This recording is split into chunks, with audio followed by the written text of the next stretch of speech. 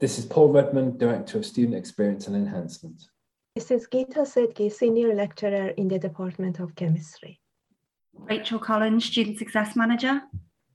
Kate Murray, Project Officer and Lead for the pilot of PAL. And you are listening to the Academy's Developing Practice podcast.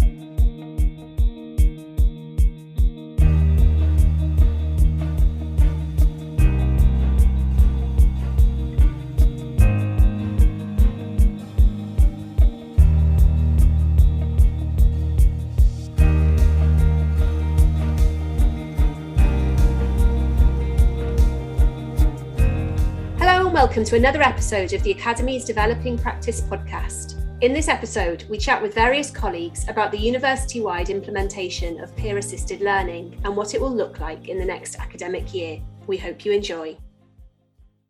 Paul, Gita, Rachael and Kate, we're really pleased to be speaking to you today. We're delighted to talk to you about the university-wide implementation of the peer-assisted learning and what this will look like in the next academic year. But before we get started, it would be great if you could introduce yourselves and tell us about your roles at the university. So Paul, if we could start with you, please. Hi, I'm Paul Redmond. I'm Director of Student Experience and Enhancement. So I oversee a range of different teams that are all here to enhance the experience of our students at university. So we have lots of involvement right from the minute students arrive at the university right through to graduation and beyond into their careers. So we're all about making sure they have a fantastic experience at the university. Great, thank you, Paul. Gita, if we hand over to you. I'm a Senior Lecturer in the Department of Chemistry, and my teaching philosophy is to provide an inclusive teaching and learning environment for a diverse community of students. Therefore, one of the areas of my practice is in peer-assisted learning, or PAL. And now I am honored to be part of this group, and I am very excited about the support the academic staff will receive from our career and employability services to implement PAL in the next academic year. Great, thank you, Gita. Rachael, if I hand over to you next. Hi, so I'm Rachael Collins and I head up the Student Success team. And we focus on three areas: inclusion, experience and enterprise. And it's all about enhancing the student journey, ensuring that students feel like they're confident, they belong, and they're well enough to go on and succeed in the best way possible. Brilliant, thanks Rachael. And Kate. So I work under Rachael in the Student Success team. A major part of my role is to look at student inclusion and peer-to-peer provision across the university. So I've been working on the implementation of the PAL pilot, and I also lead on the Digital Coaches Accelerator programme as well. Brilliant, thanks guys. Well, it's really nice to see new faces on the podcast with us. Gita, this is your third time on the podcast, isn't it now? Yes. You're almost as done many episodes as I have. Brilliant. It's great to have you all with us. I think the very first thing that I need to ask, because you've all mentioned it in your intros, is around peer-assisted learning. So let's just get down to the basics of that. What is peer-assisted learning? And then tell us why the university is launching this. Well, if I start by saying why we're so keen to launch this, of course we have an expert in our midst with Gita, and Kate and Rachael and I have been talking about this for some time, thinking about how we know that the literature shows how effective peer-assisted learning is. There's some great literature which shows us how much students benefit from peer-assisted learning. So we've been keen to try this out and to introduce it. Of course, Gita's been running with a program really effectively that she'll talk about. So we know it works. We know it's really effective, and we've been really keen to extend the program to get more of our students involved. We want more of our students to benefit from this. And we've been just really excited to have the opportunity. And then COVID hit. And of course that it feels that we all had to work remotely. And that's had an impact on our plans. But there's a real opportunity now for this new academic year to roll this out and to get students involved. So we know it works, we know it's really effective, And we know that our students really benefit from additional support. So this cohort of students have been through a tough time, and we want to give them every advantage as possible when they come back to university, so they can benefit from it. But we also know, and again, Gita's perfectly placed to tell us about this, that it's not just the student who's in the receipt of peer-assisted learning that benefits, it's the person who's providing it as well who also benefits. So we think it's a win-win for all our students. So we're just really keen to roll this out this year in Liverpool. Yeah, I mean, I'll just build on that. So obviously, as Paul said, the pandemic hit last year, and Kate was already kind of running a peer mentoring service, and this is a kind of natural progression, evolution for us. What we found was students wouldn't necessarily just come and reach out to us, but we found that by pairing them up through sort of PAL that was already operating, they would, as a byproduct, they would connect with students and get the emotional support that they needed during those sessions. I mean, we do quite a bit of sort of peer-to-peer work already right across the institution. And what we found is that actually, instead of being a passive recipient of knowledge, students, if they learn how to co-explore and take ownership and accountability for their own learning, this promotes responsibility, and this is a skill that we feel, support them throughout their life, really. I just wanted to add that why now, in fact, in pandemic in so many ways has helped that, because one of the issues we had in the past was finding the venue and timetabling the sessions. Now, our experience in chemistry last year shows that it went very well online, and we had attendance was higher than ever. It's really interesting, isn't it? We've done many podcasts now in this sort of format where we've been online, and many people have said, they've been explaining something to us and they've said, and then the pandemic hit. And it either scuppered the things that were being planned, or it really accelerated it and made it better in some cases.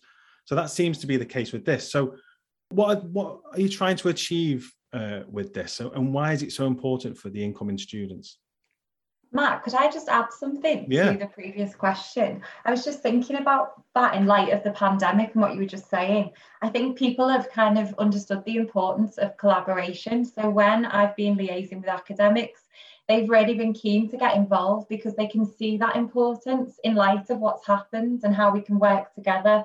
They can work more with students, and students can support each other, and how having that different channel of support can just really help and make things more streamlined in terms of like extracurricular support and, assisting them with where they are struggling. So I think that's something I've heard a lot whilst I've been, implementing this as well. So collaboration is a big one, and another major reason for me on why peer-to-peer support is important. Yeah, I mean, this is a great opportunity for us this coming academic year to pilot PAL in a cross-section of different academic subjects. It's a chance to, different disciplines, different faculties, to build on Gita's experience and to roll this out onto a wider range of academic disciplines. So that's what we're looking to do, to try. And we're so excited about it, and I think we're going to learn a lot from it as well in actually rolling this out, giving colleagues from different disciplines, groups of students from different disciplines a chance to try it out. We're going to learn a lot about how PAL can work best in our university. So I think in a sense, it's going to really benefit students, but we'll also learn from this year. I think we're going to learn a lot from it here. So I think there's lots of benefits from us, in that respect. So yeah, the time is right, I think, for us, to roll this out now, and particularly, as I said again, for our incoming students, who we know they've missed chunks of their sixth form experience. They've had some challenges. So the more we could do to make them feel confident, to make them feel involved with other students, to make friends with other students, to really have a strong sense of belonging. That's what we're really keen to do. And we know from the research, from Gita's experience, we know that this is a great way of doing that. Yeah, and we want students to have the same experience across the board. So as we've already mentioned, there are really good examples of it operating successfully across the institution, but not all students have access to this. And we know that there is a need. So, that's really important that we're offering the same experience to everybody. And I also think, this peer and collaborative learning helps to foster creativity, experimentation, problem solving, learning new concepts. And students can do this in a kind of non-threatening environment, somewhere where they feel comfortable and they're able to kind of ask those questions that they might be too worried to ask maybe an academic supervisor. So Rachel, can I just pick up on that? You said earlier it's about supporting struggling students, and you mentioned the word emotional. So is it to do with their kind of emotional support, or is it support around the discipline specific questions that they might feel nervous about asking an academic about? What kind of support are we talking about? So it is academic support, and we'll have specific modules that the students will focus on, which Kate and Gita will probably talk a bit more about later. But as a byproduct, what we find is that students can actually gain emotional support. So they might ask those questions that they wouldn't necessarily just come up and ask one of our peer mentors that they've not had any kind of engagement with previously, or they can't kind of relate to. This is a peer that they can relate to. They have there's sort of like a conversation that is already begun about their academic work, but they could ask questions around where's good to go in Liverpool, or questions around where how do you join societies, things like that, which will kind of just break down so many barriers. So it's primarily the academic, but as a byproduct, it's the emotional.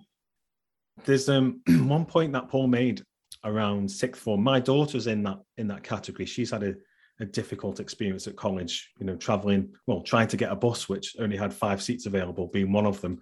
And then the experience of being in a college and not really having the same experience as, people that have been older than her. So that thing around belonging makes a load of sense when you come to university, to have that sort of connection to people. So is the scheme aimed at supporting first years only?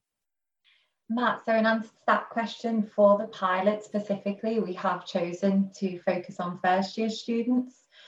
This is just so that we can get a really good measurable outcome, and we can really rate the success of the programme for the first year running. However, it is a pilot, so we would look to expand upon that provision. And, in years to come, we'd like to be providing that level of support to all students, including undergraduate and PG students as well. So certainly first years for this year, but definitely looking to expand upon that. And also, I'm open to hearing from academics if they know that there's some provision needed within a particular module in terms of how we can kind of implement that next academic year as well. So I can very much see the benefit of this programme for the students, but also as a previous academic, I can really see the benefit for the academics themselves in terms of giving that next level of support that we all want to give our students. So Kate, can you tell us about the academic lead for the programme? Should this necessarily be the module leader, for example? Yes, so a good question. I know in the guide we have referred to the academic lead as someone who knows about the module. Ideally, though, it would be the module leader. So in this instance, we have geography and planning on board. We have physics, economics and law. This is for the pilot year. And all module leaders are acting as the academic lead. I feel like this really helps, particularly for the pilot, because it allows them to kind of ascertain the course materials that they'd like to share with students, those areas where students have been struggling as well. As part of this implementation, we did reflect on those areas with the academics to kind of specify what would be the best module in terms of support area for students with the pilot. So we do feel like the academic lead is best suited. However, if there needed to be some flexibility in terms of resource or lack of resource in a particular school, and they needed someone else to get on board. The whole point of peer assisted learning is that it is flexible, so we would be open to that as well. It's not kind of rigid and set in stone. Sorry, also this is possible to do it, having academic lead as a module leader the next academic year, but when the scheme extends and covers more modules, it's not possible. However, this is the best approach, as Kate says, because 10 years ago when I started this scheme, I started with my module, with challenging module, mathematics, one is challenging for chemistry students, and now it covers all year one modules. So it doesn't matter if now I'm the module leader or not as an academic. But in first instance, when we start from small scale is helpful. Fantastic. And then there's a number of other roles, aren't there, Gita, that support that academic lead. So in your documentation, you talk about the PAL coordinators, the subject leaders, the PAL leaders. Could you tell us a bit more about those roles, please? Yeah, as Kate said, this is not like the structure we say everyone should follow that, but this is something it has worked the past 10 years in chemistry and other departments within the University of Liverpool and outside, but it could be tailored to the requirement of each department. We have PAL coordinators, subject leaders, and leaders. PAL coordinators basically coordinate the whole scheme. Their duties are to liaise with all leaders and participants, assign each session to 1 or 2 subjects, allocate enough leaders to each session, to get subject leaders to prepare the session plans, to inform the academic lead of any issues and suggested changes. They observe PAL sessions, they collect attendance data, etc. And usually we have 2 PAL coordinators. Again, it could be more. I worked with 2 PAL leaders and 1 year 6 PAL leaders, but the best approach was having a pair coordinating the scheme.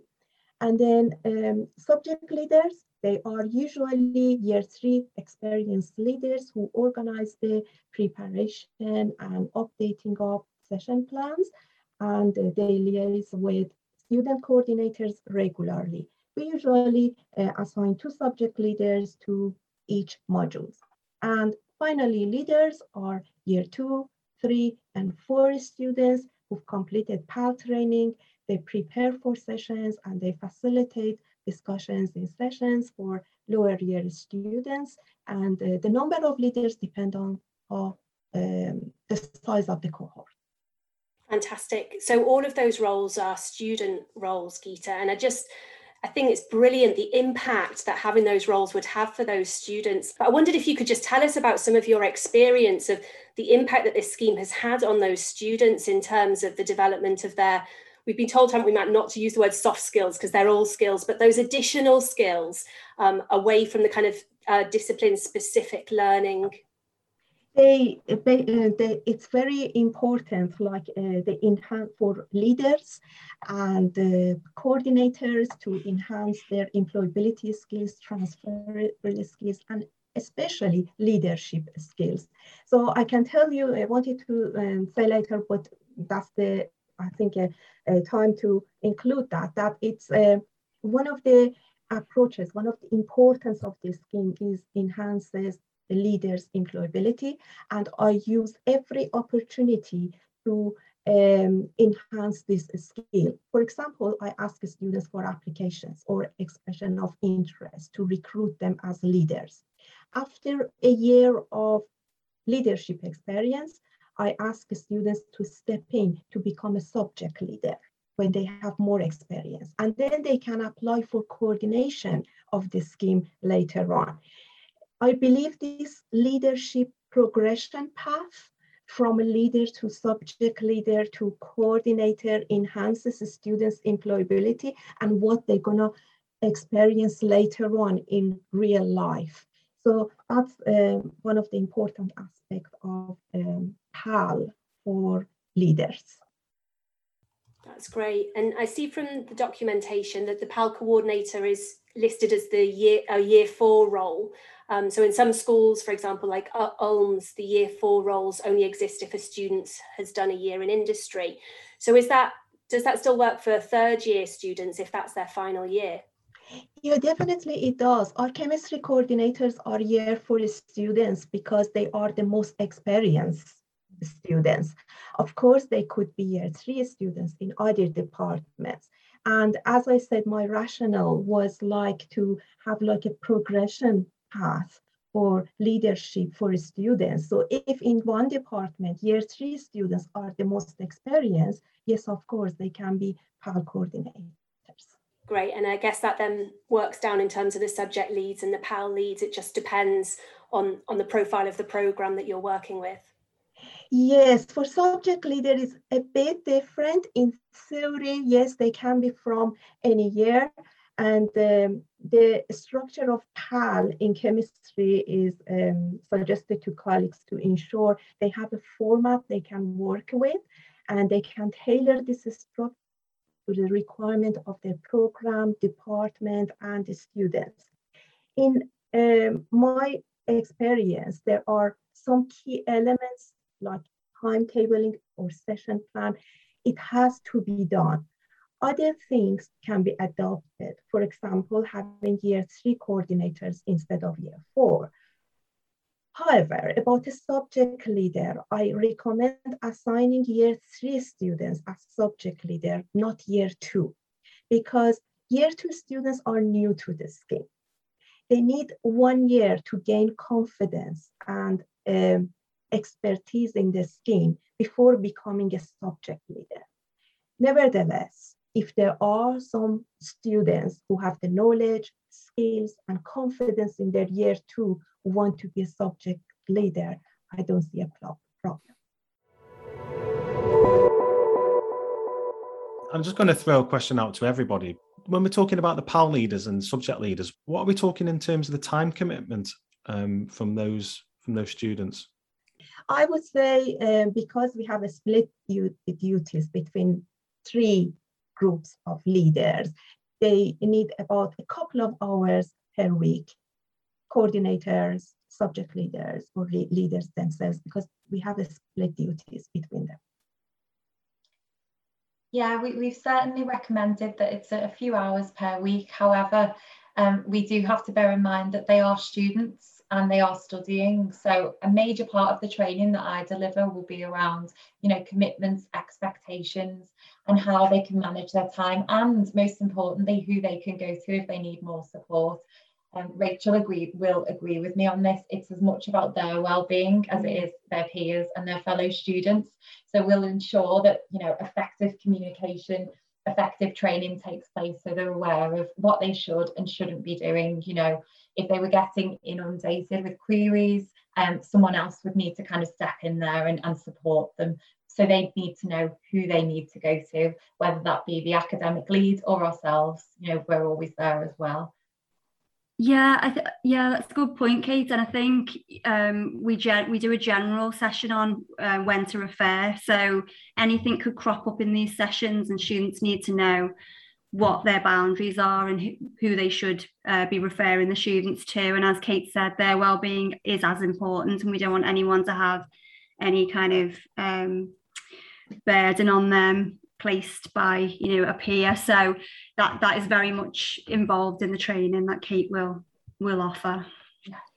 Yeah, that's why I asked the question, because I was thinking the students have obviously got a lot on the plate. So adding a couple of hours in isn't like a huge onerous thing. But I guess what the benefits are obvious, aren't they? Because we've already talked about those soft skills, for want of a better word, but time management and organization and all those things will just come out of those as well. So yeah, I think it's really important. That also leads me on to another question. And so talking about those roles, if we've got a smaller group of students, can those roles be condensed into one? And I'm talking about PAL leaders, subject leaders, PAL coordinators.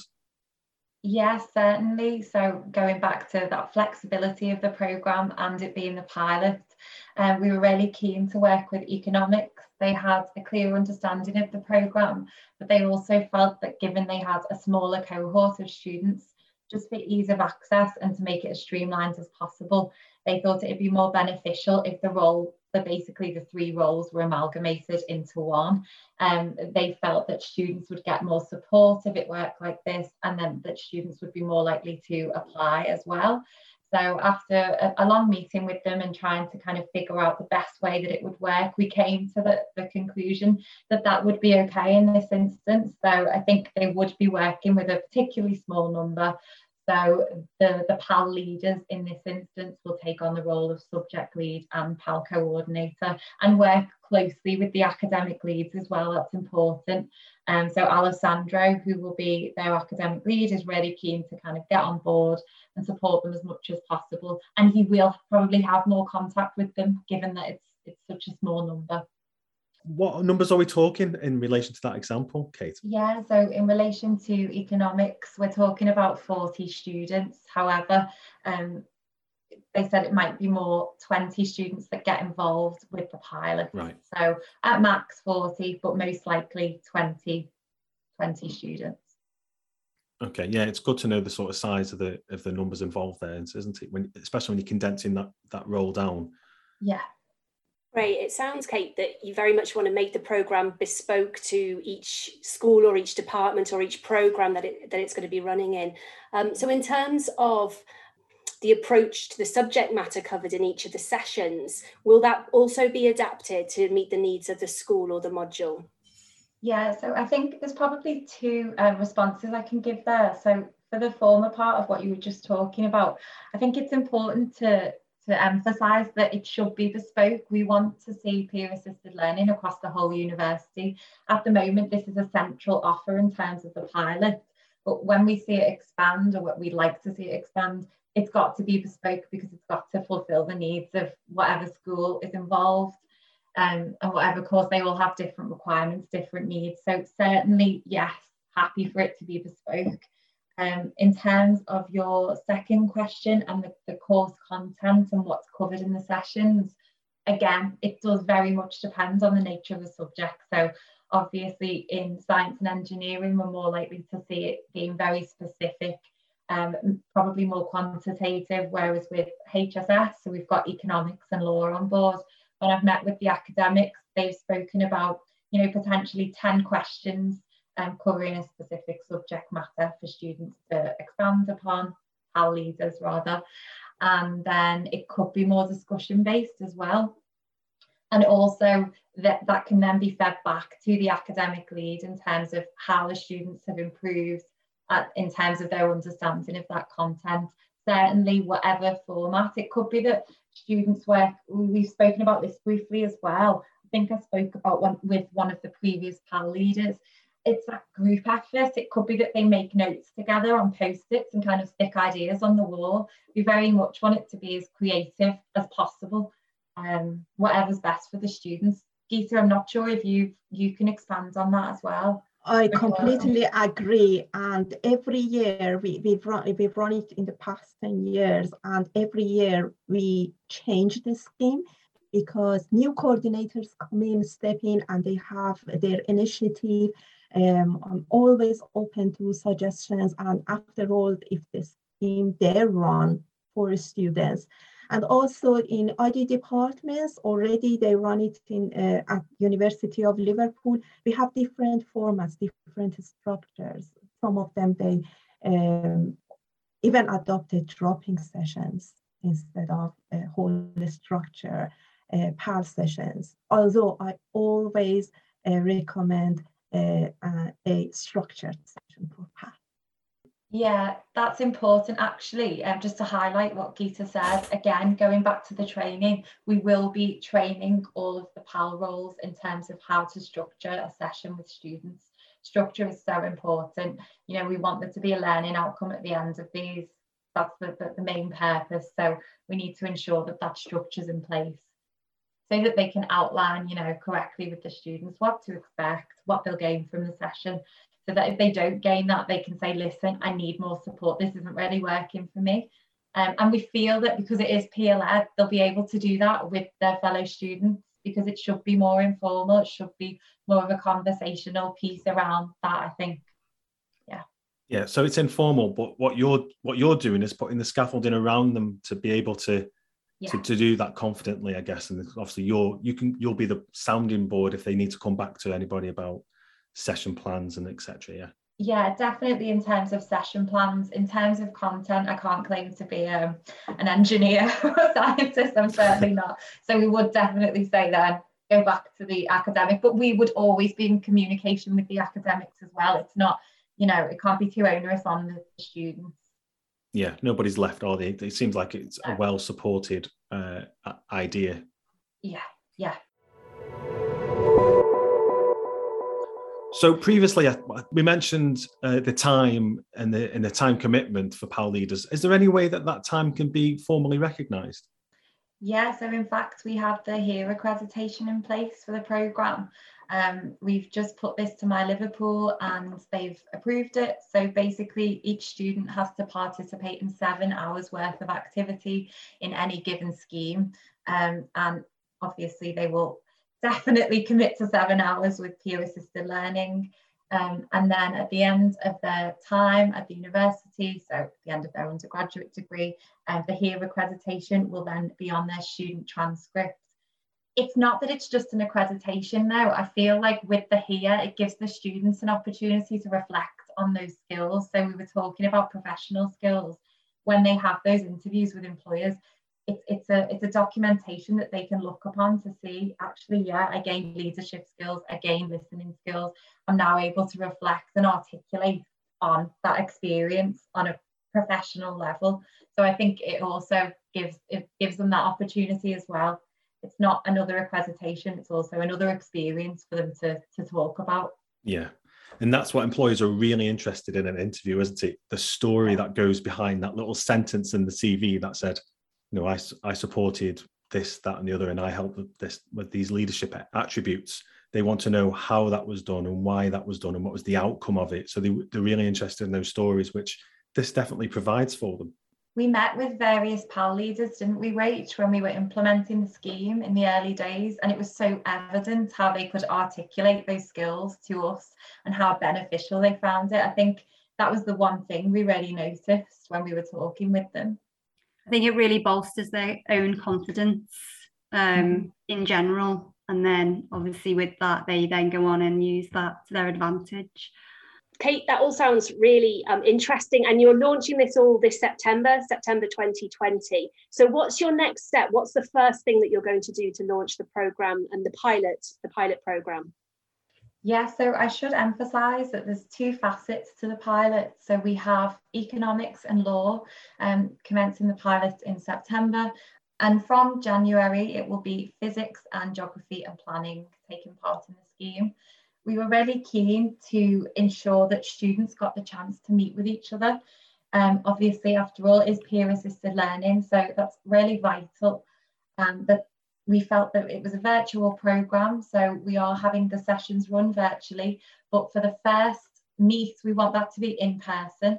So we've worked with academics to finalise dates in their calendars, whether they can meet with students and students can meet with each other, so that they can put a face to a name, and so that when the sessions start, they feel comfortable enough to work with each other and ask questions as well. So we have 2 in-person events taking place during Welcome Week for law and economics. So the law session will take place on the Friday, I believe, and the economics session will take place on the Thursday. So that's 23rd and 24th of September.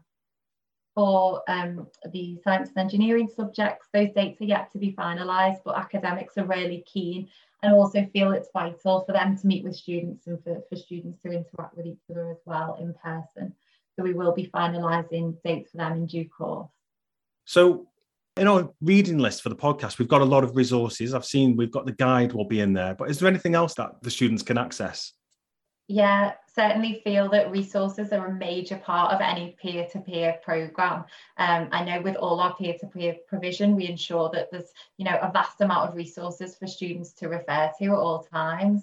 And that was really evident with the peer mentoring programme that I was leading on in previous years with our career coaches, which Rach will agree with, and our digital coaches in the Digital Accelerator programme. So we didn't want it to be any different with PAL. And obviously from running peer mentoring, I already had a lot of resources that I could share with students that were particularly relevant in terms of offering peer-to-peer support to fellow students. So all that will be included. Any training that we deliver will be included as well. And it will all be shared on our PAL hub. So we've been working very closely with Stanley, who's a previous PAL leader and has worked very closely with Gita. And he has coordinated, as a Canvas coach, he has coordinated and put together this brilliant set of pages for us, all dedicated to this PAL pilot scheme. So each subject area will have a dedicated page that students can go to. Some resources will be generic, some will be provided by academics as well. And this is a place where all course materials will be shared. So PAL leaders can go to that specific area to kind of figure out what they're going to be talking about that specific week. I mean, they'll have those conversations with subject leads too. However, it's just another place and another way of accessing information.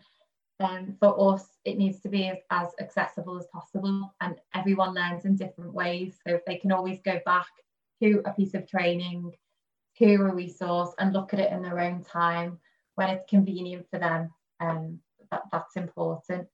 So yeah, all resources will be on there.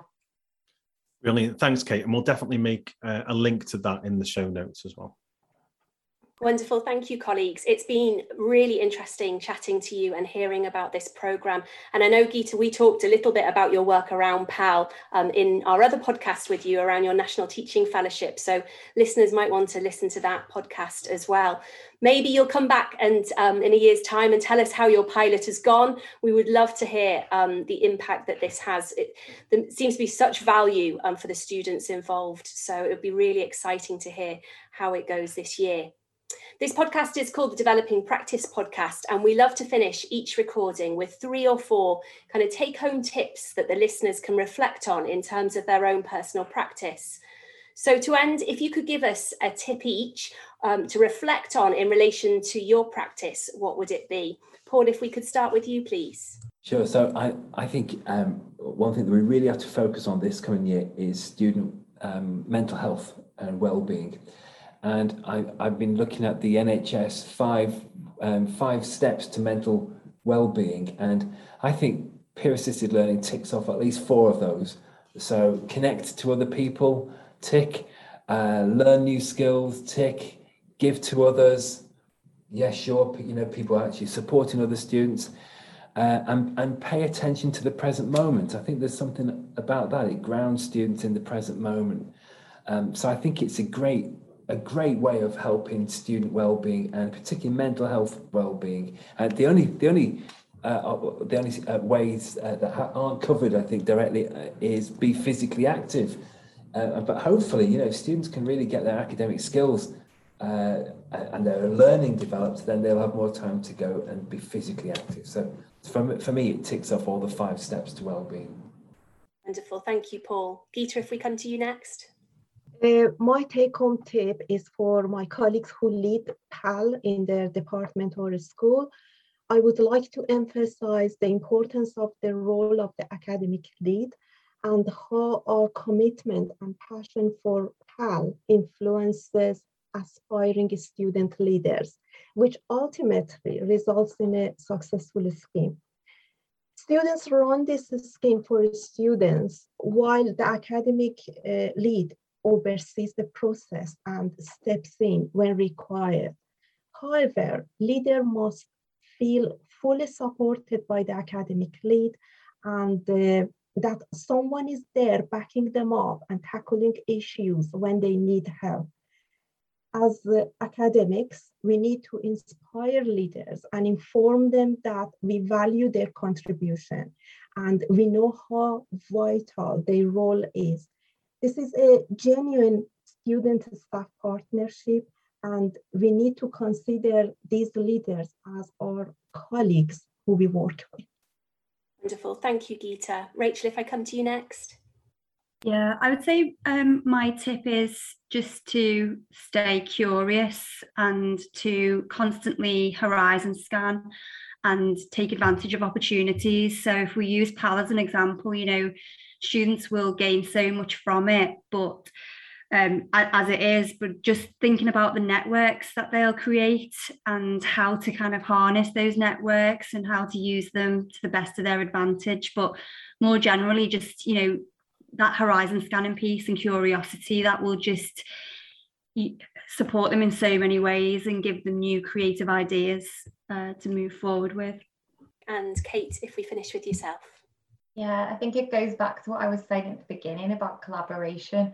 And I suppose it's for wider university colleagues here, if they can identify an area or a particular school subject area module where they think that peer-to-peer support could be useful, reach out to us and we can work with them to get that implemented next year. I think peer-to-peer provision is so important and something that we should do more of. So yeah, any opportunity to do more of it. Thanks for your time today. It's been really good to speak.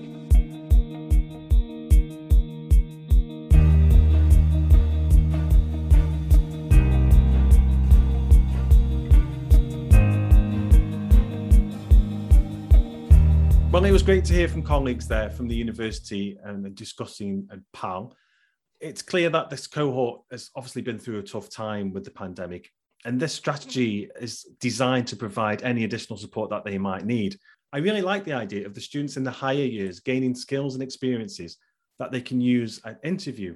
So it's not just the first years that get a lot out of peer-assisted learning, but so do those assisting them. Yeah, I think you're right. I think it was what Rachael was saying about how the whole concept of peer-assisted learning is that instead of them being passive recipients of knowledge, PAL focuses on that kind of co-exploration, taking ownership of their learning and accountability. And as you're saying, they're all crucial skills for the future for those final year students, as well as the first years themselves.